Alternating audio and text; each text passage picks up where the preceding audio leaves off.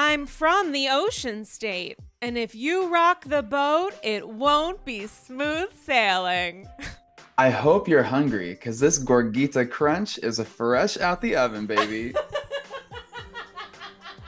I just gotta pay tribute to who we are as people. Who we are as people. We are just some tasty little dishes over here at AGHQ, also known as a Zoom Kiki. You guys, it's Andy's Girls. It's episode Leave Me Alone, and I am so excited to be joined by one of my favorite people. I feel like the timing of this is working in our favor. We have New Jersey news. We have Beverly Hills news.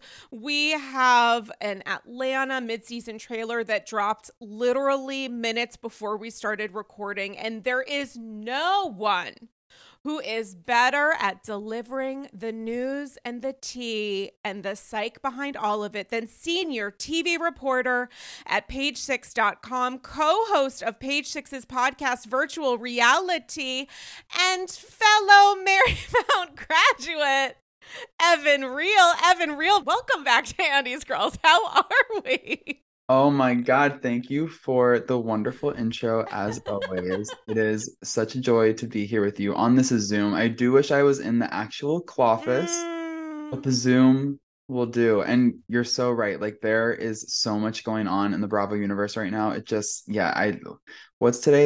It's Friday, July 7th, and everything is happening. I really feel like I'm losing my mind a little bit well, you know this because you were very, I think, understanding or possibly confused about the kind of updates that I sent prior to us recording, because I said, we would be talking about new content. We would be talking about Orange County and the Miami premiere, because I have been so out of it from the flood of stuff coming in, trying to avoid spoilers and everything else, that I saw some people post on Instagram this week prior to Threads, which is a whole other new beginning, that Miami was premiering this week. And I was like, wait a second, have we all been so lost in the chaos of Kyle and Mo and everything else that we haven't discussed I was like, oh my God, I can't believe, maybe with New Jersey, that Miami's happening and I didn't know about it. So I literally was like, delayed our recording so I could watch the premiere after getting back from Rhode Island super fucking late last night. And then I realized, as you told me, there in fact is not a new premiere. It's that Bravo is now premiering last season. Yeah. Do you know what? It would make sense though, that because like you were saying, it's just been like a vortex of chaos in the Bravo world. So it would make sense that like there was so much going on that you're like, oh, I forgot about the Miami premiere. Actually, my coworker Allie, she thought the same. She was like messaging me like, oh my God, I'm so excited for the Miami premiere. And I was like, babe, no. Like that I'm saying this out loud, I'm like, wait a second, we didn't get a trailer. Why did you, Sarah Galley, think that there was a premiere? And it's like, you know what? It's just #too much tuna. There's just too much going on, and it's hard for me to kind of catch up at a certain point. I feel like it's been a crazy couple weeks, crazy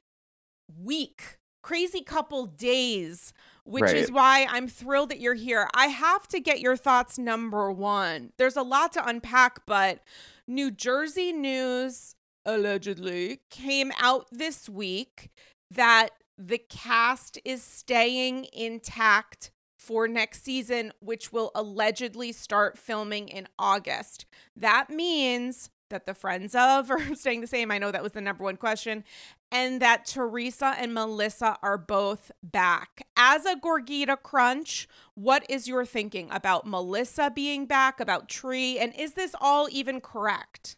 It is all correct. Yes, everyone has received a verbal offer to come back. The contracts still have to be negotiated and figured out. And like nothing is signed yet, but like everyone's being asked back, and I'm pretty sure that everybody wants to come back. As a Gorgita Crunch, my first thought in all of this was, oh my God, the clip of Teresa saying at the reunion, I can't wait to never see your face again. Well, surprise, bitch, insert Emma Roberts American Horror Story meme. Okay.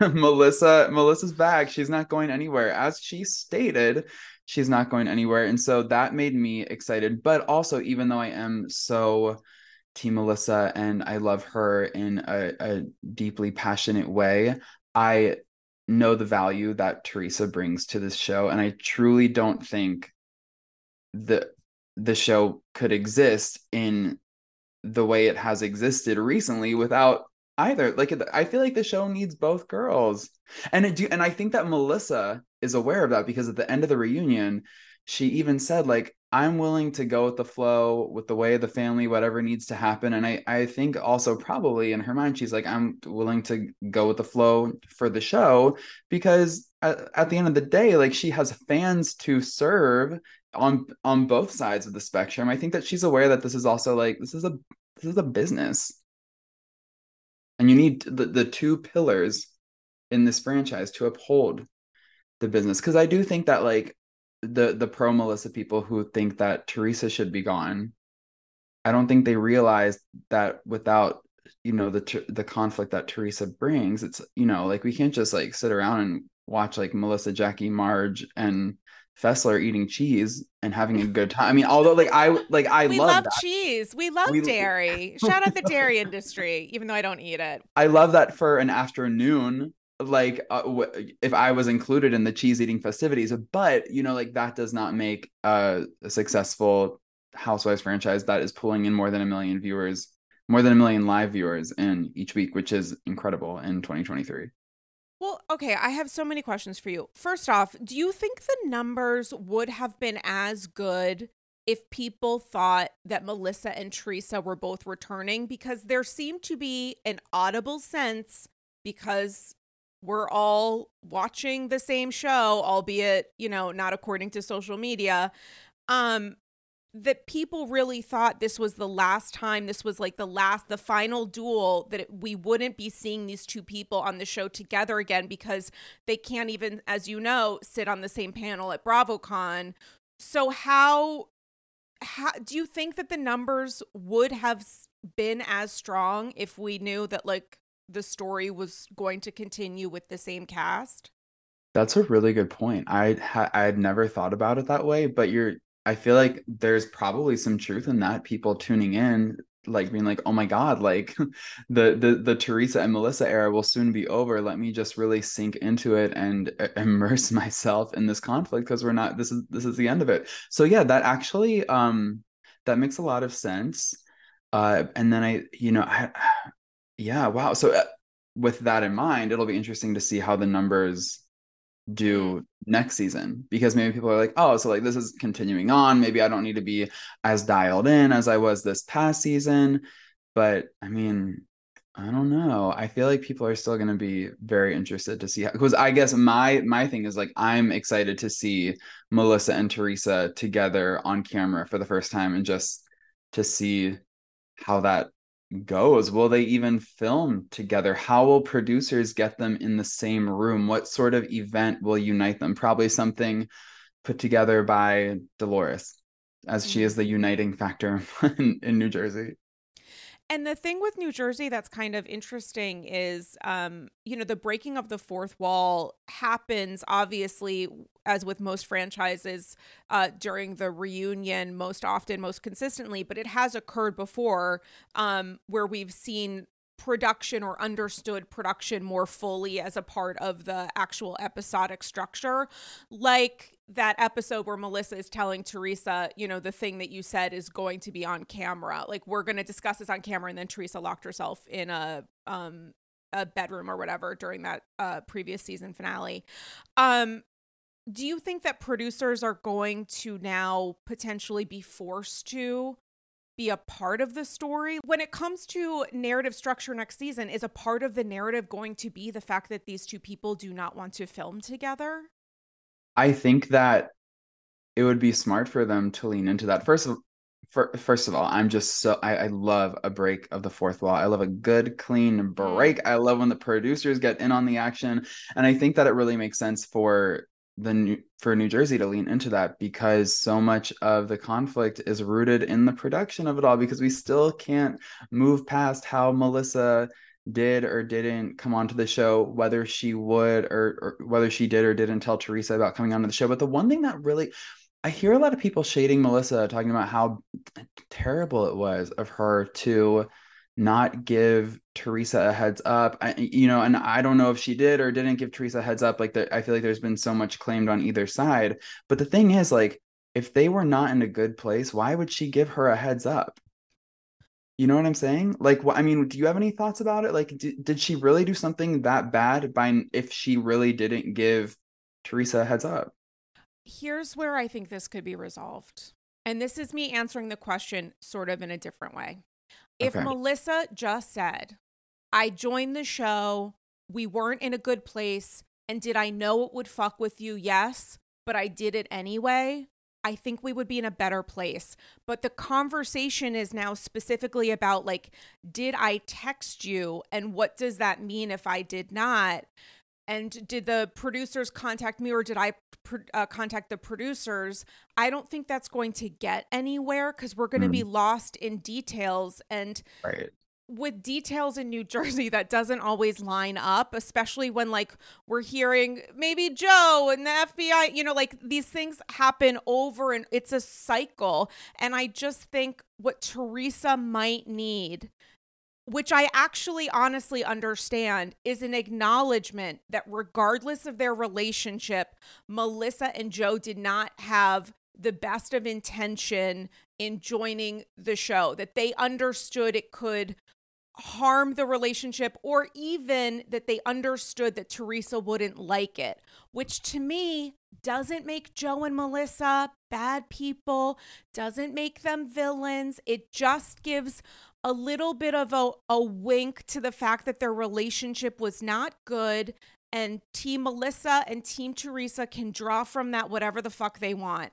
I think because we stop there and we can't just have that, and maybe it's because Melissa and Joe don't believe it, but I actually think that they kind of get it. So it's like, could we just not? And I get why they won't. It's literally, I'm arguing with myself. I get why they won't extend the olive branch of even admitting that, if that in fact is the case. I do think that would help things, though, because I think right now Teresa is spiraling in this thing alone. And I don't know. This is the crazy thing. I'm a Gorgita Crunch. I don't know how fair that is to Teresa to, like, not accept that regardless of who was more toxic as a sister-in-law, the fact that the show was an opportunity, but also potentially a weapon. It was like an additional tool.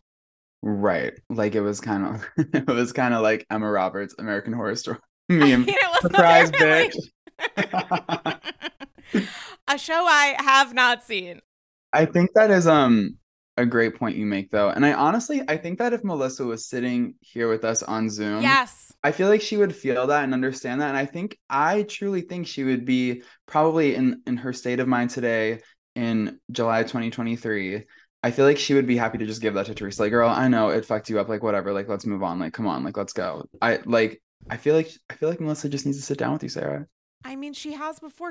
I saw her at a New Jersey event, a certain event that you fucking hosted. And she said, I told my people I want to come back on. I was like, great, let's do it. And then I absolutely did not follow up. So I think that would be something that I would love to do. And it's just like, it's one of those moments where this is the confusing part of Andy's Girls when we talk about psychology and perception and stuff. It's like, I'm not trying to avoid the question of it, but I'm just trying to reposition it in my head, because the way that I process and kind of answer some of these things is I'm like thinking about the end result, which is the feeling of being betrayed, also connected to the idea that, quote unquote, these people, my sister-in-law, my brother, are up to no good. And the feeling from Melissa and Joe of, like, what did we owe her if we didn't have a good relationship? And there are nuts and bolts here. Did you contact producers on Facebook? Did you reach out to production? Did production reach out to you? Like, that I can't answer. That I also think might not ever be answered. But the conversation of, did you know that this would upset me, I think is both an easier and more difficult pill to swallow, that I think it gives Teresa a little of what she needs and what she deserves as the person who was on the show. It becomes a question of like, does she deserve to be told that there are areas of her feelings that are based maybe in how we also felt? I could understand why they don't want to answer that, because it could be used as a way to just paint the bigger picture of the perception of who they are by members of Team Tree. But it doesn't mean it's not wrong. Right. I mean, when you think about season 14 of New Jersey Housewives, what do you hope to see occur between the Gorgas and Teresa? Do you hope they kind of like stay in this vortex of hostility, or like are you hoping to see some resolution and reconciliation? I don't see how that could ever happen, but I don't think it's sustainable to like live in this space of such toxicity for an entire season. So I don't know. I mean, listen, I was in the minority and really, I think, enjoying last season. I really thought that season 13 was really interesting. It was dynamic. I understood perspectives on all sides. And again, this is me not answering, Jesus Christ, but I left the reunion cycle being very unnerved and like disturbed by Louis' behavior. So when it comes to the Teresa, Melissa, Joe dynamic, because Louis now has an active role in that, it's like, what do I want to see? I mean, oddly enough, I start off with Louis. Like, I want to see as little of him as humanly possible. I Amen. think strategically for Teresa and Louis, that would make a lot of sense. He did not go over well with the Bravo community, including some people who are Team Tree who were, shall we say, confused by some of his behavior and repeated consistent threats over the course of the reunion. I think a little Louis maybe goes a long way. So I think that would be a factor. But like, do I want to see them talk? I mean, what does any communication between them mean if we know the only reason they might be in the same room with each other through clenched teeth is because they're filming a TV show? And weigh that against the TV show is the only possible opportunity as of right now that these people would ever see each other. So it's like, it's both very artificial and also a little, there's more than a drop of hope there, completely associated with the fact that they will both be remaining in the cast. Yeah. Wow, I didn't even like think about that. Like this is kind of the show is their only hope for the potential of moving forward, because like you said, it's the only reason they would ever be together. Like if they didn't have this project to work on with one another, then they would absolutely not be in each other's lives. So maybe the show can save them. Who knows? Miracles happen. It's like sibling stevia. Like it's not the real sugar. It's an artificial sweetness. We understand, like, I actually don't know anything about stevia, so like maybe it came from a plant or whatever. I truly have no idea. But it's like, it's not the thing that we think of. It's not the foundation of New Jersey was like powdered sugar. Like it was like, this is the thing that was always used. And now there's a different iteration of that, which might be especially manufactured, but it doesn't mean it can't produce a sweet response. Like, you know what I'm saying? Like, why am I talking about stevia right now? I don't know. I think it's because I actually did have stevia yesterday for the first time in many years, and I did not love it. But like, shout out to stevia, shout out to dairy, which I don't consume, and stevia, which I wasn't into.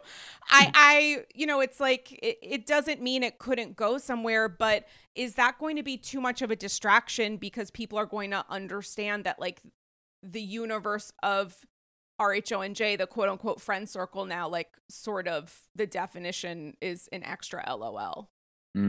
Yeah. I also wonder, like, I feel like there was just a harder line drawn in the sand, like after wrapping the season and before filming the reunion. And I felt like Dolores did a really good job of moving through this friend group as she typically does, sort of, getting along with both sides. But I feel like now that there really is like a severe, like the divide has never been more severe. I feel like Dolores, and I feel like she would tell me, no, no, no, I won't, Evan.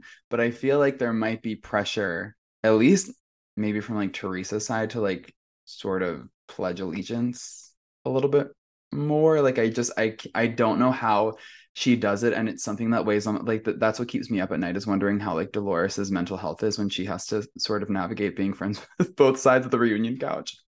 But I think she does. I don't disagree, but I think she does like such a good job of it that it's actually sort of maddening, because Yeah. she's very honest, but also she is strategically quiet. And it's something she discussed with you at that page six event, which I highly encourage, that if when reality live events happen with Page Six Live, that people go, because there's an inherent trust, I think, in how the cast responds and receives both you and Danny. Like, it's, you're gonna have fun, it's gonna be open, but I do think it's a safe space. Like, I think if Teresa was there on stage, she would have a great time. I think seeing Melissa on stage, she had a good time. It's, you actually are a little bit of the Dolores of like media, in terms of having, I think, mutual respect, or at least like creating an interesting space, a safer space for them to navigate stuff where it's not so tribal. But at that event, Dolores was like, you know, essentially what I do and what I do really well is she kind of like collects information and secrets and relationships and stuff, not akin to a quote unquote arsenal, but like she doesn't feel the need or interest in sharing her opinion. People tell her things, but she's not necessarily going to be the one to be like XYZ. And I feel it seemingly in her personal life. So it sort of makes sense that that's how she stayed inside this universe and friends with these people for so many years prior to joining Housewives, and now continuing those relationships after. Yeah, no, totally. It's an absolute art form. And thank you for calling me the Dolores of I think you are, though. of I mean, I really do. I mean, the greatest compliment. No, that is the greatest. Dolo. Any comparison to Dolo, I will absolutely take. She is. I saw you posted on Threads your top five, and she's Yes. in your top five, and I think that Dolores might be in my top five too. She's just good people. I love her so much. So Threads is this new thing that Instagram launched to say fuck you to Twitter, and I rolled about it. I was like, there's no way I'm joining this, and I begrudgingly joined it, and within 30 seconds I was like, wow, it turns out I haven't been on Twitter for a very long time and I missed words. So I did post who's your top 5 housewives safe space. Like I'm responding to every single top 5.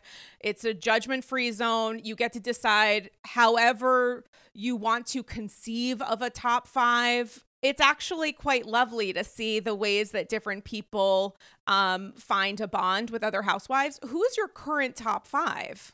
My current top 5. Well, I think Dolores, love her. I think Melissa's always gonna be in my top 5 for sure. Um, I do love me some Meredith Marks. She is Ooh. just wonderful. And you know what? Actually, after spending some time with your, I think, favorite housewife of all time, Shannon Beador, at The Quiet Woman, and just interacting with her there in like a space that like it, when I say she's the queen of The Quiet Woman, like that is not hyperbole.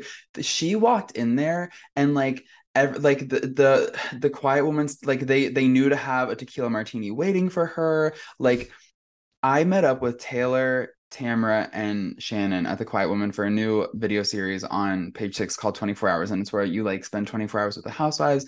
And people were excited to see Taylor and Tamra. But when Shannon walked in, the energy was just different. And there were people, because it was a Friday night. And so there were people in town, I think, to have dinner at The Quiet Woman because they were Housewives fans. And, you know, it's a Friday night. And when Shannon Beador walks into The Quiet Woman, when you are like just a Housewives fan, hoping and praying and wishing for any sort of sighting such as a Shannon Beador set, like their worlds were rocked, and Shannon was just like receiving people as if she was like the queen of Orange County. It was just so wonderful to see. And the way talking to her about that Kelly Dodd plate moment, and the way that she unpacks it in 2023 just made me really appreciate her, because before I filmed this with them, I rewatched that scene and I forgot like how dark it is. Like It's very the dark. body shaming portion of it all was just like really disgusting to me. I forgot that that's kind of where the plate toss was rooted. So anyways, just seeing her have a positive attitude today, she's able to laugh about it. Like Taylor and Tamara confiscated the plates on the table. Like it was a joke. It's light. Like, I don't know. She was really cool. So I think that Shannon is in my top five. And then I guess I would say I recently have spent time with Gina from Orange County, and I have really enjoyed getting to know her. I always liked her. I always found her super relatable. She just seems like that girl you want to hang out with. And then like I actually did hang out with her and I was like, wow, you are like best friend material. I love her. And I know that some people are not about the Gina and Emily of it all. They think they don't belong on a show like Housewives. I think that without Gina, Orange County would be missing a really important piece of relatability. Like I don't know. How do you feel about Gina? Well, guys, if you could see the way that my mouth contorted itself at Yeah, you have some Gina feelings. being on in your top five, I listen. I really enjoy Emily on Orange County. I also enjoy Gina. I think we're seeing through this forced separation that they actually really do have a lot to offer individually. Through Emily not being able to join the trip, it just kind of like opened up, I think, Gina in a way, which I think is helpful. I do think they both deserve to be on Orange County. Have I ever in my life heard someone say that Gina Kirschenheiter is in their Housewives top five? I mean, honestly, this is why I love talking about this, because I just, it's not to say she's not like giving, but in her way. I mean, I was on a podcast recently, and she speaks Bravo, and Emily said, you know, like, how do you feel about Jean on the cast? And I was like, gowns, beautiful gowns. Like but she's good. She's having an interesting, one might say, very important season, especially for her journey in processing things, which I want to talk to you about. But have I heard her as someone's top five? I just am delighted by this. I really have not heard that. I don't think yet. I love. No, and I truly do love Gina. I wish I could come up with like a cute little fan name, like a Gorgita Crunch, but for Gina. I don't know. Mm. I don't know what that would be yet, but I will be working on it. She yeah, we just had her on the podcast and she was wonderful. And then because she just recently launched a podcast called Orange Country with a gay country artist named Shane McAnally. And it's actually really interesting. They have like some pretty, I mean, just listening to Gina talk to a gay guy for like an hour is just, that was like, it's very on brand for me. Especially like one from the South, because I'm a gay guy from the South and I just like put myself in like Shane's Love. podcast seat, you know what I'm saying? Mm-hmm. But so she was doing a little press tour for this podcast and she went on Danny Pellegrino's podcast and they had the conversation I have been waiting for. Okay, so I filmed as part of my 24 hours in Orange County. I also filmed a segment with Gina, Emily, and Heather at Javier's, which was wonderful. After we wrapped up lunch at Javier's, I had some time to eat with the girls. Heather had to go, but Gina, Emily, and we just like hung out for a little bit. And I asked them the one question that has been on like the tip of my tongue for years, because I'm a fan of Danny Pellegrino. I think he's wonderful, but he calls Emily and Gina hip and casita. And I always wondered, like, are they aware? Oh And my if they're God. aware, do they find it cute and funny or do they find it offensive? And so I asked them, I was like, what do you guys think? Because I don't know how to feel about it. And they were basically kind of like a little like indifferent about it. They're like, look, like we can make fun of ourselves, we can poke fun at ourselves, but you know, I think Gina had more like thoughts and feelings about the situation. She was like, look, I am proud of that casita. I needed to go to that casita. That was like she explains it was very imperative in her journey and moving on from Matt and sort of like healing from the like split that they had, and she said it was what she had to do for herself and her kids, and she is proud of that, and I respect her for that. But then she goes on Danny Pellegrino's podcast and they talk it out, and she's like, actually, it's funny, like Danny, a peer of yours, and like to be considered a peer of Danny Pellegrino's is just like an honor. She's like, a peer of yours actually asked me how I felt about that, so I'm like more than happy to like tell you how I feel about that. And then they had a little discussion and they like patch things up and it's all good, and Casita Gina is thriving. But yeah, so I, listening to Gina discuss her Casita made me have more respect for her and her Casita and the different way that she moves through Orange County, whether she's in a Casita or a duplex or taking care of 6 kids or just, trying to get by. Like, that's my kind of girl. And also, Danny has such a great sense of humor that, Yes. like, to call them Hip and Casita is so funny to me, and so obviously in no way intended to be eviscerating, because Lord Right. knows there are so many content creators who will do that, who will be cruel. And that's, everybody has a different perspective in how they want to engage in the universe of just like Bravo discourse. So I think, having not heard that until I saw the clip on social, and I love that you were the peer. That's incredible. Because I watched that video and her use of peer, I was like, why aren't you just saying who it was? She was like trying to be respectful to you, but it's No, like, I wish she would have sweetie. name dropped me. Like, give me the clout, Gina. 100%. It sounded a little like conspiracy-esque the way she was like, up here. I was like, oh, let's have an investigation into that. No. But I think it's like so tongue-in-cheek, and I think there's a sense of humor that can be reflected in having conversations that does like bring up and be a tongue-in-cheek little wink to the fact that like we truly can't get over, many of us, that Gina was on Housewives and like there's Heather Dubrow with $9 billion, and then Gina being like, yeah, like we all share a bunk bed, like and it's great that she has found, financial independence and is working on that. It's not to take that away from her. It is also just to acknowledge there's a little bit of humor here. And, so I think that's great for all involved, that she understands that it's a wink and not meant as a sign of like enormous disrespect, truly. Oh, totally. And also, like, I think it should be noted that Gina has really been putting in the work this season. Not that she never that not that she hadn't in previous seasons, but like in this season specifically, she's getting involved when she needs to get involved. She's saying the things when they need to be said. I feel like she's sort of approaching this season more fearlessly. Like, I love that she, like, also, I love the way that, like, just in terms of like the Jennifer Pedranti stuff, like, I Mm. love how she like vacillates between like, I can't fucking stand the situation and I gotta walk away, to, let's be bunkmates in the Montana cabin.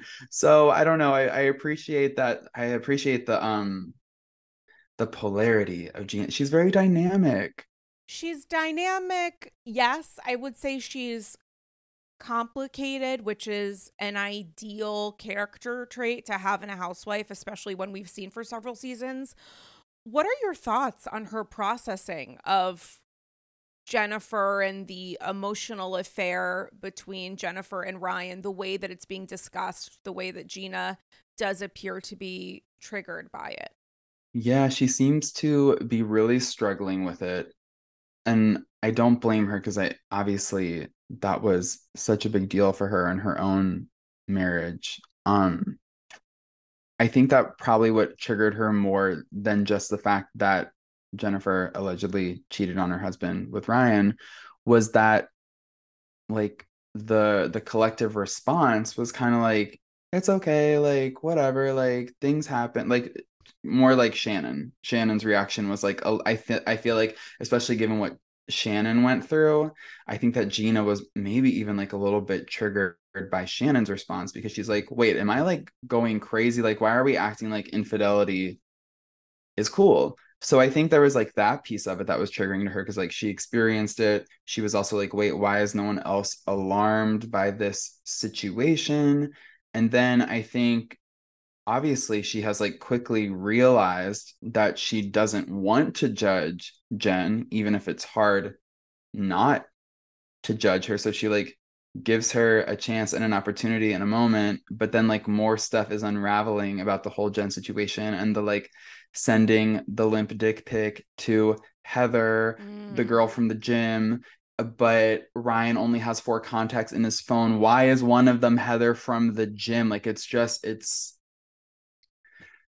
concerning. It is concerning. Did I also watch that correctly? Like, am I like, is that what happened? I don't remember the 4 contacts, but I do remember that he allegedly sent the limp dick pic intending for it to go to Jen, and it went to this person, Heather, who I don't know that we've met. And then Jennifer's response to that, when Tamra's like referencing stuff, is to say like, oh, I know he sent it. He meant to send it to me. Tamra's saying, why is a 45-year-old man sending a dick pic? And you know, her response is like, I know exactly what the text read, so it was intended for me, versus I don't know if Ryan was like spinning this and saying, and this is what I said to her. I don't know that excuses what happened, especially receiving photo of someone's penis without consenting to that. I don't love that. Yeah, and I really don't love it for Jen, because so I've been on like my own journey with Ryan and Jen, because Jen was part of our 24-hour series. I kicked off the day doing yoga with Jen. It was so much fun. She is just a sweet, sweet person, an absolute doll face, like could not have been nicer. And at that point, I hadn't seen the entirety of the first premiere episode. I don't think, or maybe I saw the premiere episode, but we didn't see much of Ryan in the premiere episode. So all I really had to go off of was the trailer. And in the trailer, I just see this man with muscles, and I'm like, you know, my gay brain is like, hot, hot, hot. I like this man. He looks really good with his shirt off. And so I'm like, oh my God, you guys are like so cute, blah, blah, blah. He's so hot, whatever. And then she's like obviously appreciating that. And he is hot. Like, you cannot take that away. He is a good looking guy with like a 6-pack and arms and traps and all the things I love. But I went to lunch then with Heather, Emily, and Gina, and I was asking them about, you know, for their thoughts on Jen and then Ryan. And I was like, oh my God, he's like so hot. And they all just like looked at me like I was absolutely nuts. I was like, wait, is there something I don't know about Ryan? And then I learned throughout the day, especially with Tamra Taylor and Shannon, um, about Ryan. And I understood the full scope of Ryan, and that made me very sad for Jen because of the way that she spoke about Ryan. It seemed like she really is madly in love, and there's just like all these red flags. So Jen, if you're listening to this, know that I love you and want the best for you. And if you feel as though the best for you is Ryan, then I support that. But if you figure out that there is something else better suited for you, such a sweet lady, feel free to go for that. Ciao, AGs. I am speaking to you right now from Rome, Italy, where I am having a little bit of a European adventure. While I love the city and have had so many unique experiences to historical sites, the Vatican, we went to the Pantheon earlier today, there was a little bit of a hiccup in the apartment that we're staying in. And while I really enjoyed getting to know Fabrizio, the owner of the flat, there was a little bit of a language barrier because I unfortunately do not speak any Italian, even though I have watched The Sopranos all the way through at least 3 times. And this is where Rosetta Stone comes in. What would have helped me enormously in traveling abroad would have been brushing up, also known as entirely learning, the language of Italian. It could have broken down barriers in conversation with Fabrizio. And I also think speaking the language of the place that you're in is a sign of respect to the locals. It's also the ability to fully immerse yourself in the experience. And me not knowing any Italian, apologies to my grandpa Reno, who did make pizza from scratch, it would have been an incredible and even more incredible, memorable experience Rosetta Stone is the trusted expert for 30 years with millions of users and 25 languages offered, including Spanish, French, Italian, that's right, German, Chinese, and even more. Rosetta Stone immerses you in so many ways. There are no English translations, so you can really learn, listen, and think in that language you want to learn.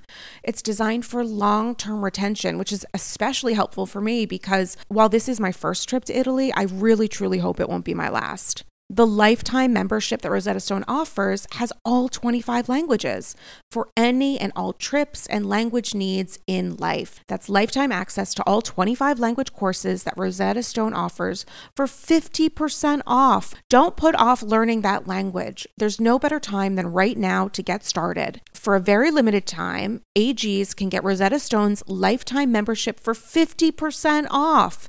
Visit rosettastone.com/today. That's 50% off unlimited access to 25 language courses for the rest of your life. Redeem your 50% off at rosettastone.com/today today. Ciao. Hey, AGs. Are you ready to add a touch of luxury to your home, just like the Real Housewives? BCC Villa Rosa, OBS. Introducing Home Threads, where style meets comfort for the ultimate glam experience. Picture this. Chic furniture, one could even say chic c'est la vie, that mirrors the elegance of your favorite housewives' mansions. With exclusive designer collections and a curated selection, HomeThreads.com has everything you need to make your space as fabulous as the housewives themselves, and always at the best value. Unlike Joe Gorga's initial attempts at windows, perhaps. Now, I have to tell you, I know that Padma is no longer on Top Chef, and may her memory be a blessing, but nothing has made me feel better prepared to host future seasons and potentially even iterations of Top Chef Upper East Side Edition than the Henkel's Clad 10-piece stainless steel cookware set in silver that I got, along with a 2-piece stainless steel ceramic nonstick fry set from Zwilling, thanks to Home Threads. It makes me feel like I am finally ready to be a top chef, one egg over easy at a time. They're gorgeous. They look great in the apartment. For someone like me who lives in New York City, with a very small space, what I have in my kitchen is important because guests who come to visit me see it. And I'm so thankful to have discovered Home Threads because now I feel fully prepared to make eggs a la Francais. Head over to homethreads.com today and live your best Real Housewives life. Go to homethreads.com/Andy Scrolls and get a code for 15% off your first order. Again, that's homethreads.com/Andy Scrolls for a 15% off code off your first order. Home Threads. Love where you live. And this is the complicated dynamic of having some sort of friendship, who knows how intimate, with someone who's like an all-star in Housewives and then joining the cast, because it's possible that Tamra always thought Ryan was a piece of shit and maybe she wasn't close enough to Jen to share that information, or maybe it was just like a social kind of relationship and friendship and nothing more. And the opportunity on Housewives is to say that a person is rewarded for expressing a certain level of dislike, especially when the stakes are as high as that other person's romantic partner. And so I think for Jen, there's probably the shell shock of like, wait, I thought there was loyalty here because I sort of came into this through you, with you, whatever. And do you really dislike Ryan, or are you saying this because it's on camera, and how am I supposed to respond? It makes everything like hyper complicated, which is one of the reasons that many of us stay so focused on watching. And I like feel for Jennifer in that, but it doesn't take away from the fact that, yeah, like he might be a piece of shit. How do you try to introduce yourself to the Bravo universe and maybe convince or establish that this person is a good guy? I think that she probably came into this experience with Tamra like super excited to become a Real Housewife, and then was probably really, really surprised and taken aback when Tamara begins exposing all this stuff about Ryan, and like you said, like that's kind of how you're rewarded on it's also part of your job. I mean, it's to talk about what you know and what's going on in this friend group, but she probably did expect a level of loyalty. But, on the other hand, Tamara would be a bad friend if she didn't express how she feels, or if she didn't bring to light some of these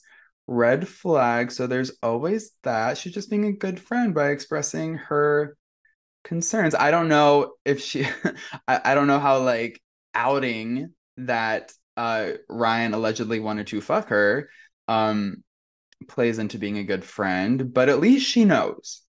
Yeah, it's like a question of how is this information being utilized? Is it being Yeah. utilized to have an aha moment? Is it being utilized to be like, listen, this guy that you're with is a piece of shit and I felt that for a while and now I'm letting you know?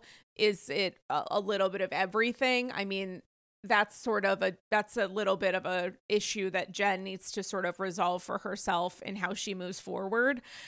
I did think what she said to Gina was interesting when Gina was discussing her upset about both maybe people sort of accepting that an affair took place and feeling like that was approval for an affair. Like there's the response of like, okay, you guys had some sort of emotional affair or connection and now you are together. It's like head nod. We understand that happened.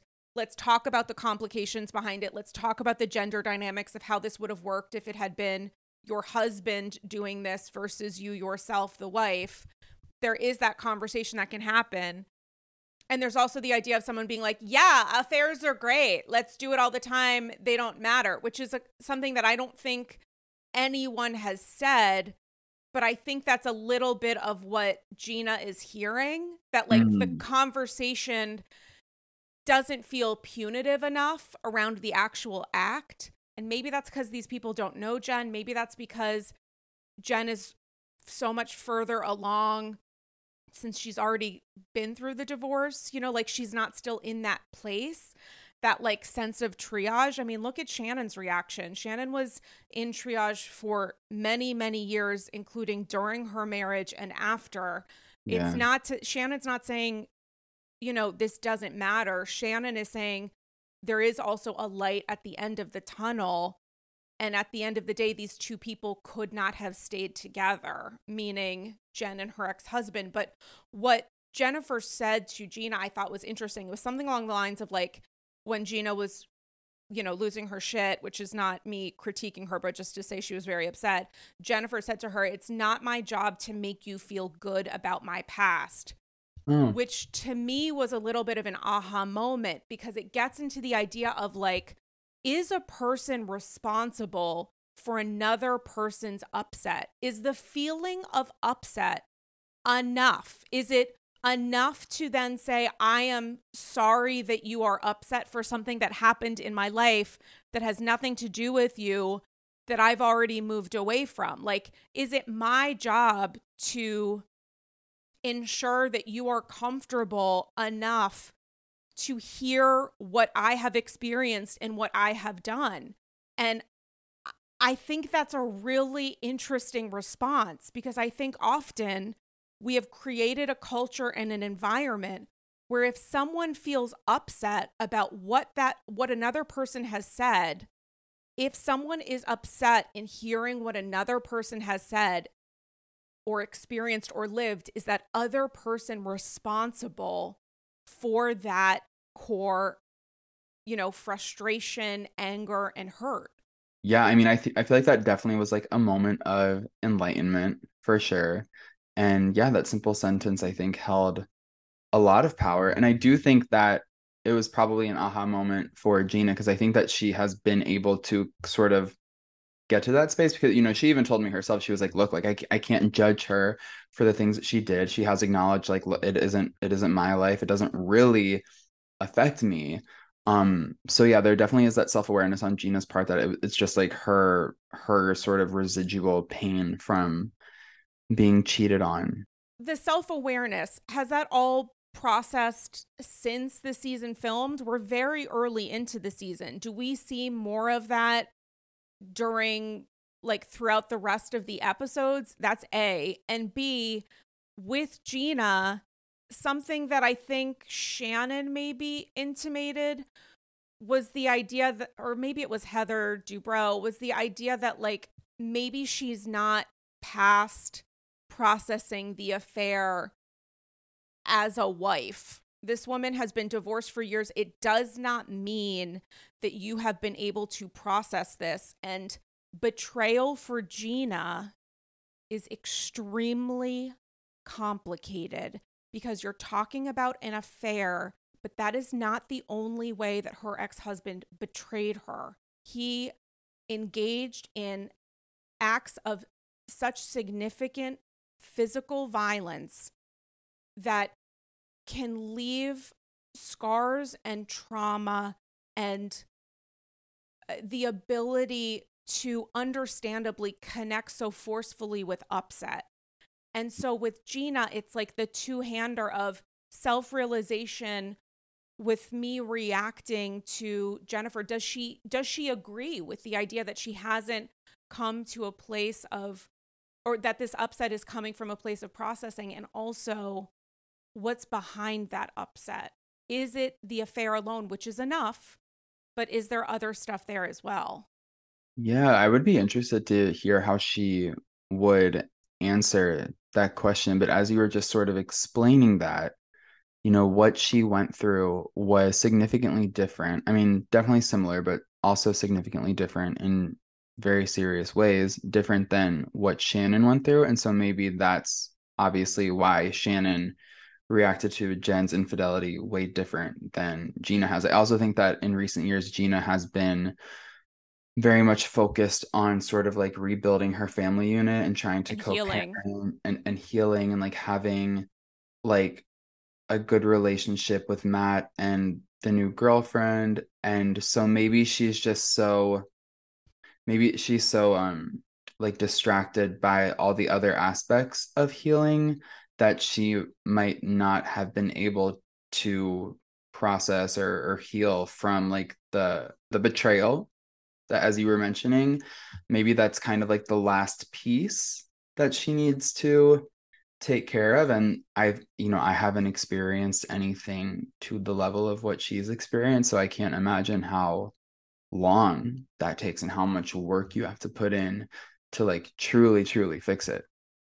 Yeah, and the idea of like fixing trauma, especially when it comes from acts of violence, domestic violence with a romantic partner, it's not to say when one has quote unquote healed that they're never triggered again. You can be healed and continue to feel upset and like a feeling like you're still in that situation when something happens that like affects your core nervous system. And the idea of like healing from trauma isn't to say that this thing that might quote unquote trigger me is not going to happen anymore, but for the purposes of healing trauma, oftentimes in therapy and cognitive behavioral therapy and what is it, like DBT2 as well, rather, that it's like finding another pathway. So this thing might still upset you. That is still going to happen, but it's also to understand that you might, in addition to that, create another way of responding. So it's like these two universes existing at the same time. The first one is still likely going to be there. And the process of healing is often about like understanding that and also trying to figure out other ways to process and react. The word fixing is complicated because it's to almost like imply that there's a piece that's broken, and it's like it's not necessarily. It's sort of like when trauma happens, often you feel, and this is not to speak on Gina's behalf, to speak as someone who's experienced specifically what she has, but to say that like oftentimes trauma can reshape a person.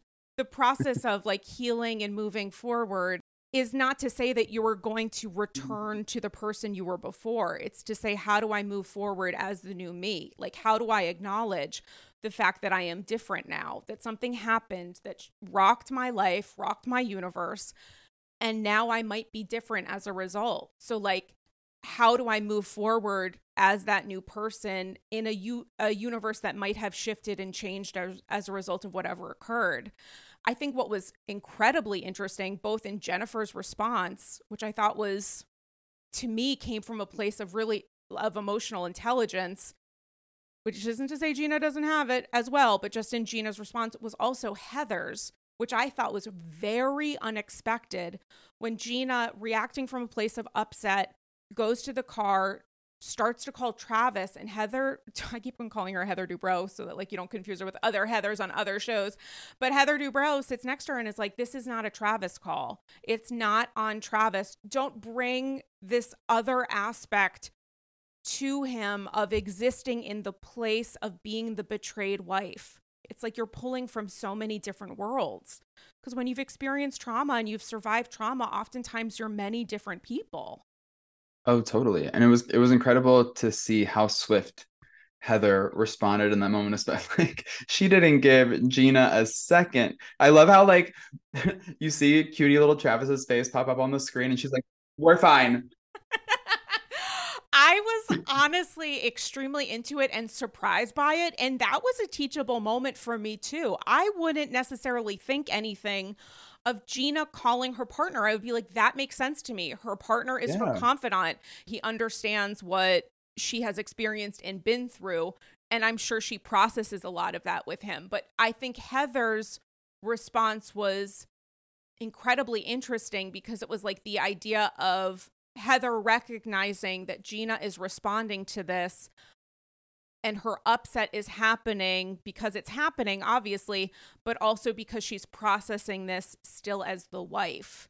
And we haven't seen her come to the other side of that, understanding that it is a complicated journey. This is not the affair that her ex-husband had. I think we are all seemingly on the same page. It involved sex, like it involved a physical affair. I think it's all well and good for people to talk about how an emotional affair would be possibly more devastating, but that's to assume that a physical affair wasn't also emotional. So it's like not a binary in that sense. Like you can have a emotional affair, you can have a physical, I guess you're only just meeting up to fuck and then skadoodaloo affair, and then you can have one that's both. So it's like we can't assume that a physical affair occurred and that was just it.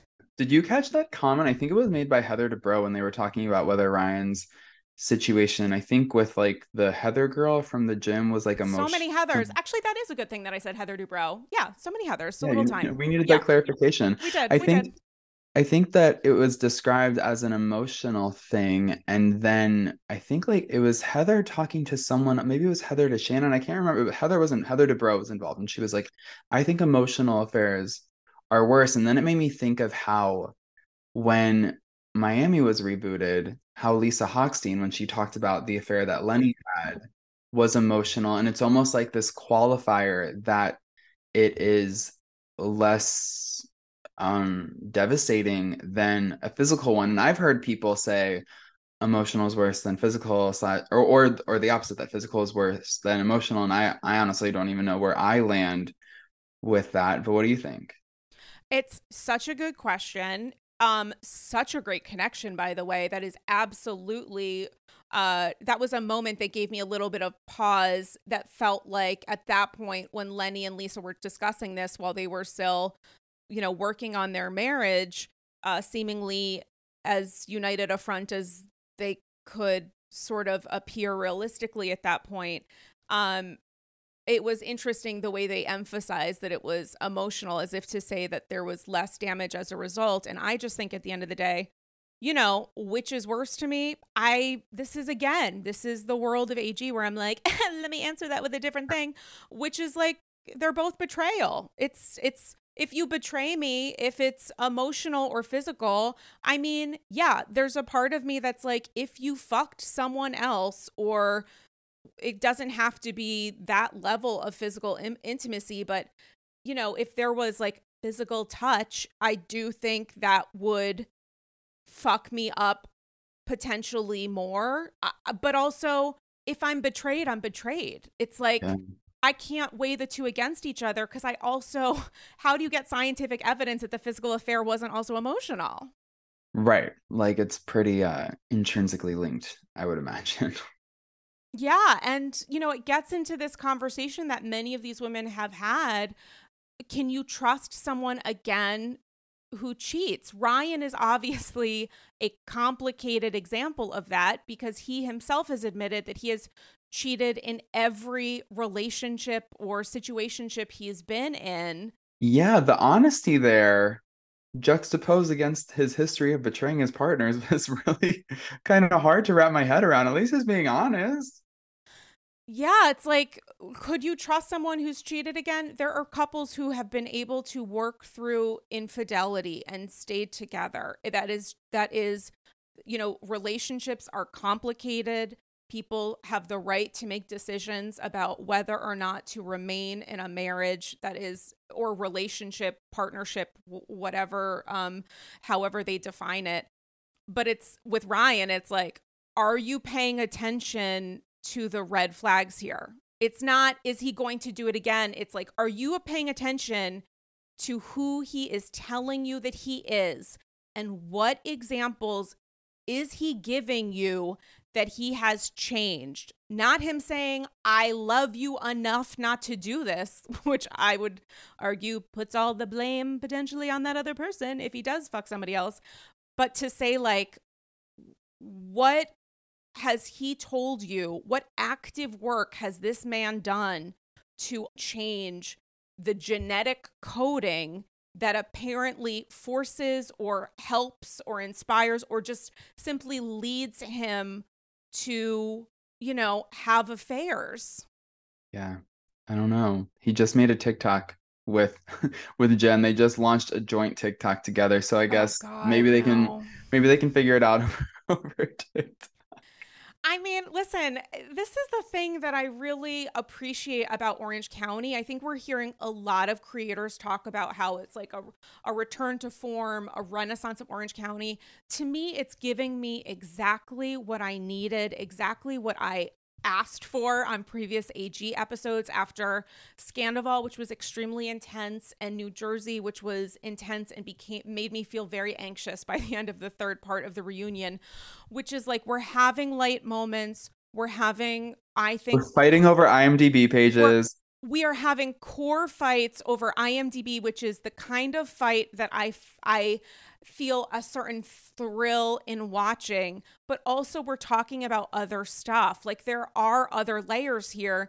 It is entirely up to the viewer to decide what it is they want to watch. Like, are you watching the IMDb and like it's a thrill ride and they're, fighting and Fish's eyes are popping and the women who are like trying to help them on this trip are losing their shit? Like, that show does exist. And there's also a show about like Gina and understanding complications and incredibly serious conversation around her past relationship and how that also exists. And also, Ryan is apparently hot. I didn't know that. I'm not even joking. I like don't see him because As being hot.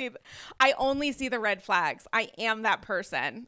See, I'm like the red flags are hiding behind the six pack for me. Like I gotta like make my way through the abs. I mean, it's not, what is I think it's like a sapiosexual or whatever if you're like attracted to a person's The brain. yeah, which I don't know that I am, but like he's like a walking, I'm not in any way. I mean, it's just, there's a lot there Not that for I you. like see Yeah. first. But good for him. I mean, we'll see what happens there. Listen, before we wrap, we didn't even talk about the Atlanta mid-season trailer. Just initial thoughts. It just came out right before we started recording. Well, I mean, Drew Sidora, who I love and adore, she is stealing the show. I love Drew Really? Sidora. And I cannot wait to see the rest of Atlanta to play out in regards to this movie she's making with Todd Tucker. That looks pretty spicy. I can't wait to see how she ultimately moves through these allegations of having an affair on Ralph with Tai Young, a former WNBA star. That's very intriguing and interesting to me. So yeah, there's a lot going on with Drew. Then there's also a Sonya potential pregnancy, but I checked in with the appropriate people and I didn't receive a confirmation, so that feels a little teasy to me. So I don't know what happens. Unnecessarily vulnerable. It feels a little cringe to me. Yeah, Feels that a little that cringe. the yeah, definitely a little cringe. And then I'm trying to think what else did we see in this situation. We see some more of Marlo's dating life. It seems like Marlo versus Candy seems to calm down a little bit. We don't really see too much of that. And then we also see an activated Kenya screaming in Sonya's face, although I don't think that is directed at Sonya. I think it's her saying what she wants to say to someone else just with Sonya in the room. That's how I took it. But we'll see. I don't know. When Kenya's screaming, I'm watching. I thought the edit on the mid-season trailer, I was like, is this a little choppy or is this actually what happens? Because her responding and saying like maybe there's a future with Mark, I'm like, that has to be the edit, right? Like that, I feel like some of that stuff, it felt a little choppy to me. Like that would be my hope, was that it was just like a little bit of a choppy versus her being like, maybe we'll get back together. I feel like that, or agreeing with that, that feels wild to me. Because I think on a previous episode, she said that she has the embryos frozen and that Right. she's willing to have another biological child with Mark, but there was no sentiment of Getting back reigniting a together. relationship. So Right. I do hope that's choppy because I know that like Mark has put her through the ringer and I think she can do better. But I also like don't I understand the logic of wanting to use one of those embryos regard. I mean, look at Chloe and Tristan. Like, like it is what it is. Like just I mean, they're your embryos, Kenya. So and that is potentially Brooklyn's sibling. So go for it. I just don't think that after everything Kenya's been through and after everything she has said about her relationship and the way that he's really just like dragging her through this divorce, I don't think that she'd get back together with him. Or like maybe she's like, you know what? The divorce is never gonna happen. So Right. That's what the edit, I was like, it has to be the edit, which is like, that happens. There are moments in yeah. most Housewives trailer drops where something looks like it's going to be something else and it might even sound like that and then it becomes something totally different. So we'll see what happens there. Listen, before we wrap, and I know that we have to wrap, Kyle and Mauricio. Okay. It's so much to wrap my head around. Like when the news broke, okay, so people broke the news. Mm. And at first it said split after 27 years. Then it was changed to separated. So I think that the connotation with split and separated are different. Like split kind of seems like finite, and separated means maybe there's a potential of getting back together. Well, after the People story came out, every blog, every Bravo account, every site, media outlet is picking it up. And some people said separation, some people said split. I think that on social media, we even got like divorce. And then Alison Dubois was talking about predicting the divorce. And then Kyle and Mauricio hit us with the joint statement talking about any rumors, any claims of a divorce are untrue. We've just had a rough year and we're figuring out what is next. And then they spend the 4th of July together and they're putting up this united front. And then there is the Morgan Wade component of it all, which to me, in their statement, when she says there was no wrongdoing on either part, that seemed to me to be sort of like a wink to like the Morgan Wade rumors. So there are so many pieces of this, and like there's still so much like up in the airness about it because of course Page Six is tapped into everything that Mauricio and Kyle are doing, saying, posting, etc. And she posted something on social media. It was like a quote about separating is not so sweet, or something about like parting ways. Parting ways is full of sorrow, or something along those lines.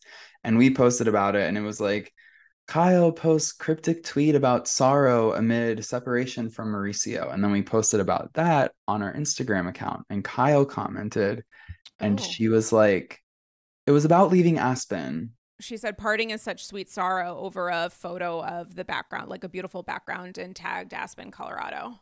Okay, so then she clarified on our Instagram that it was merely about leaving Aspen. It had nothing to do with Mauricio, and she did like the face palm emoji, which I understand, and thank you for clarifying, Kyle. But posting about, parting ways and sorrow as you're going through this public separation with your husband that the whole world is so devastated about, the conclusions that people are going to jump to. Kyle, you are smarter than that, Mr. Richards. This is your town.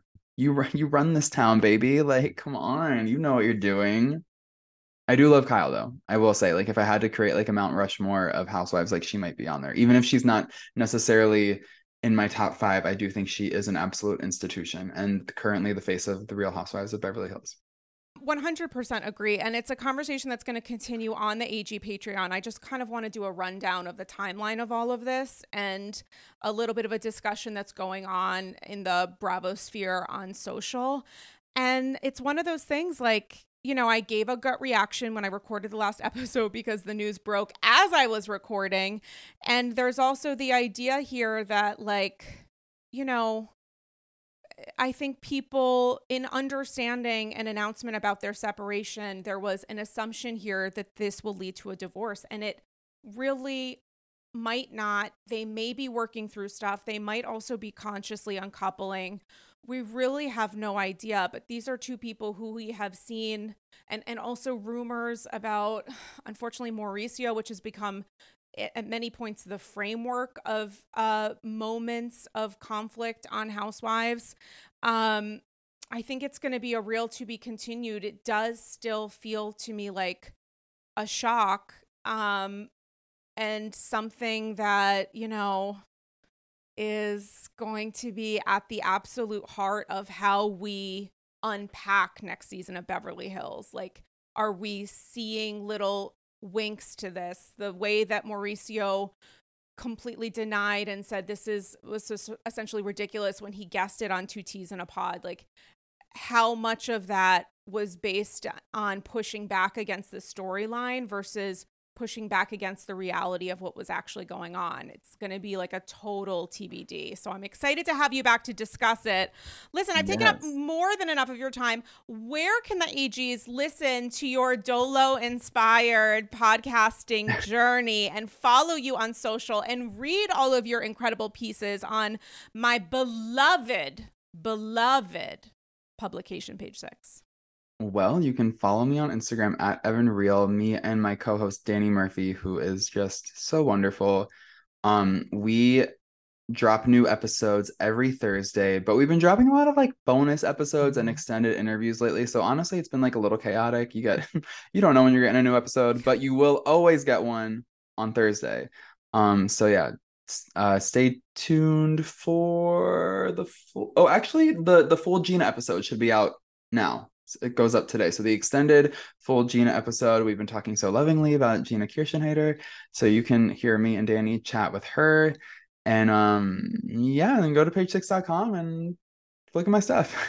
Incredible. Guys, follow me on Instagram and Threads. What? Oh, yeah, yes. Follow it. What's your IG handle? Remind me again. My IG handle is at Evan Real. So you can look. I think my first and only thread is a reply to you about Threads as a space being for Gorgita Crunches. So that's all I got so far. Incredible. So follow us on Threads. We have the same Instagram handles as we do handles on Threads, yada, yada, yada. I don't know what.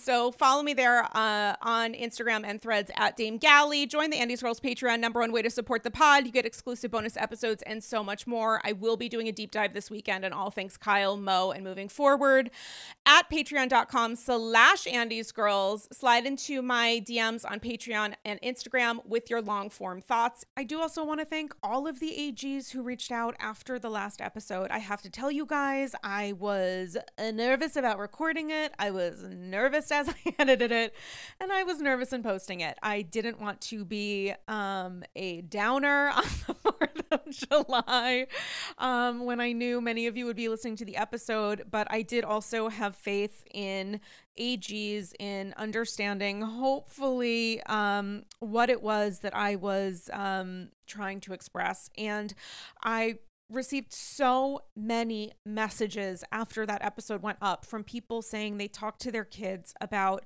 diving prevention, people putting up signs, people reconsidering the ways they thought of diving. And I cannot tell you how meaningful that is to me. I will not be emotional right now because I was for so much of that episode, and I'm trying my best not to again today, BOGO, but just to say I am so thankful and appreciative. As I just mentioned, it really was to me a little bit of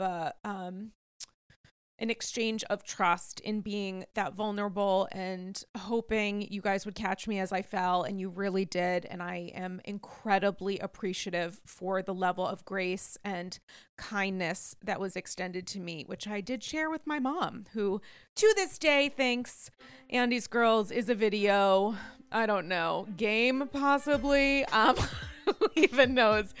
But on that note, I want to thank you guys so much. This was incredible. Oh, being on Zoom with you or in your cloffice is my favorite place to be. Absolutely same. Guys, hope you're all doing okay, and we will chat with you soon. Bye-bye.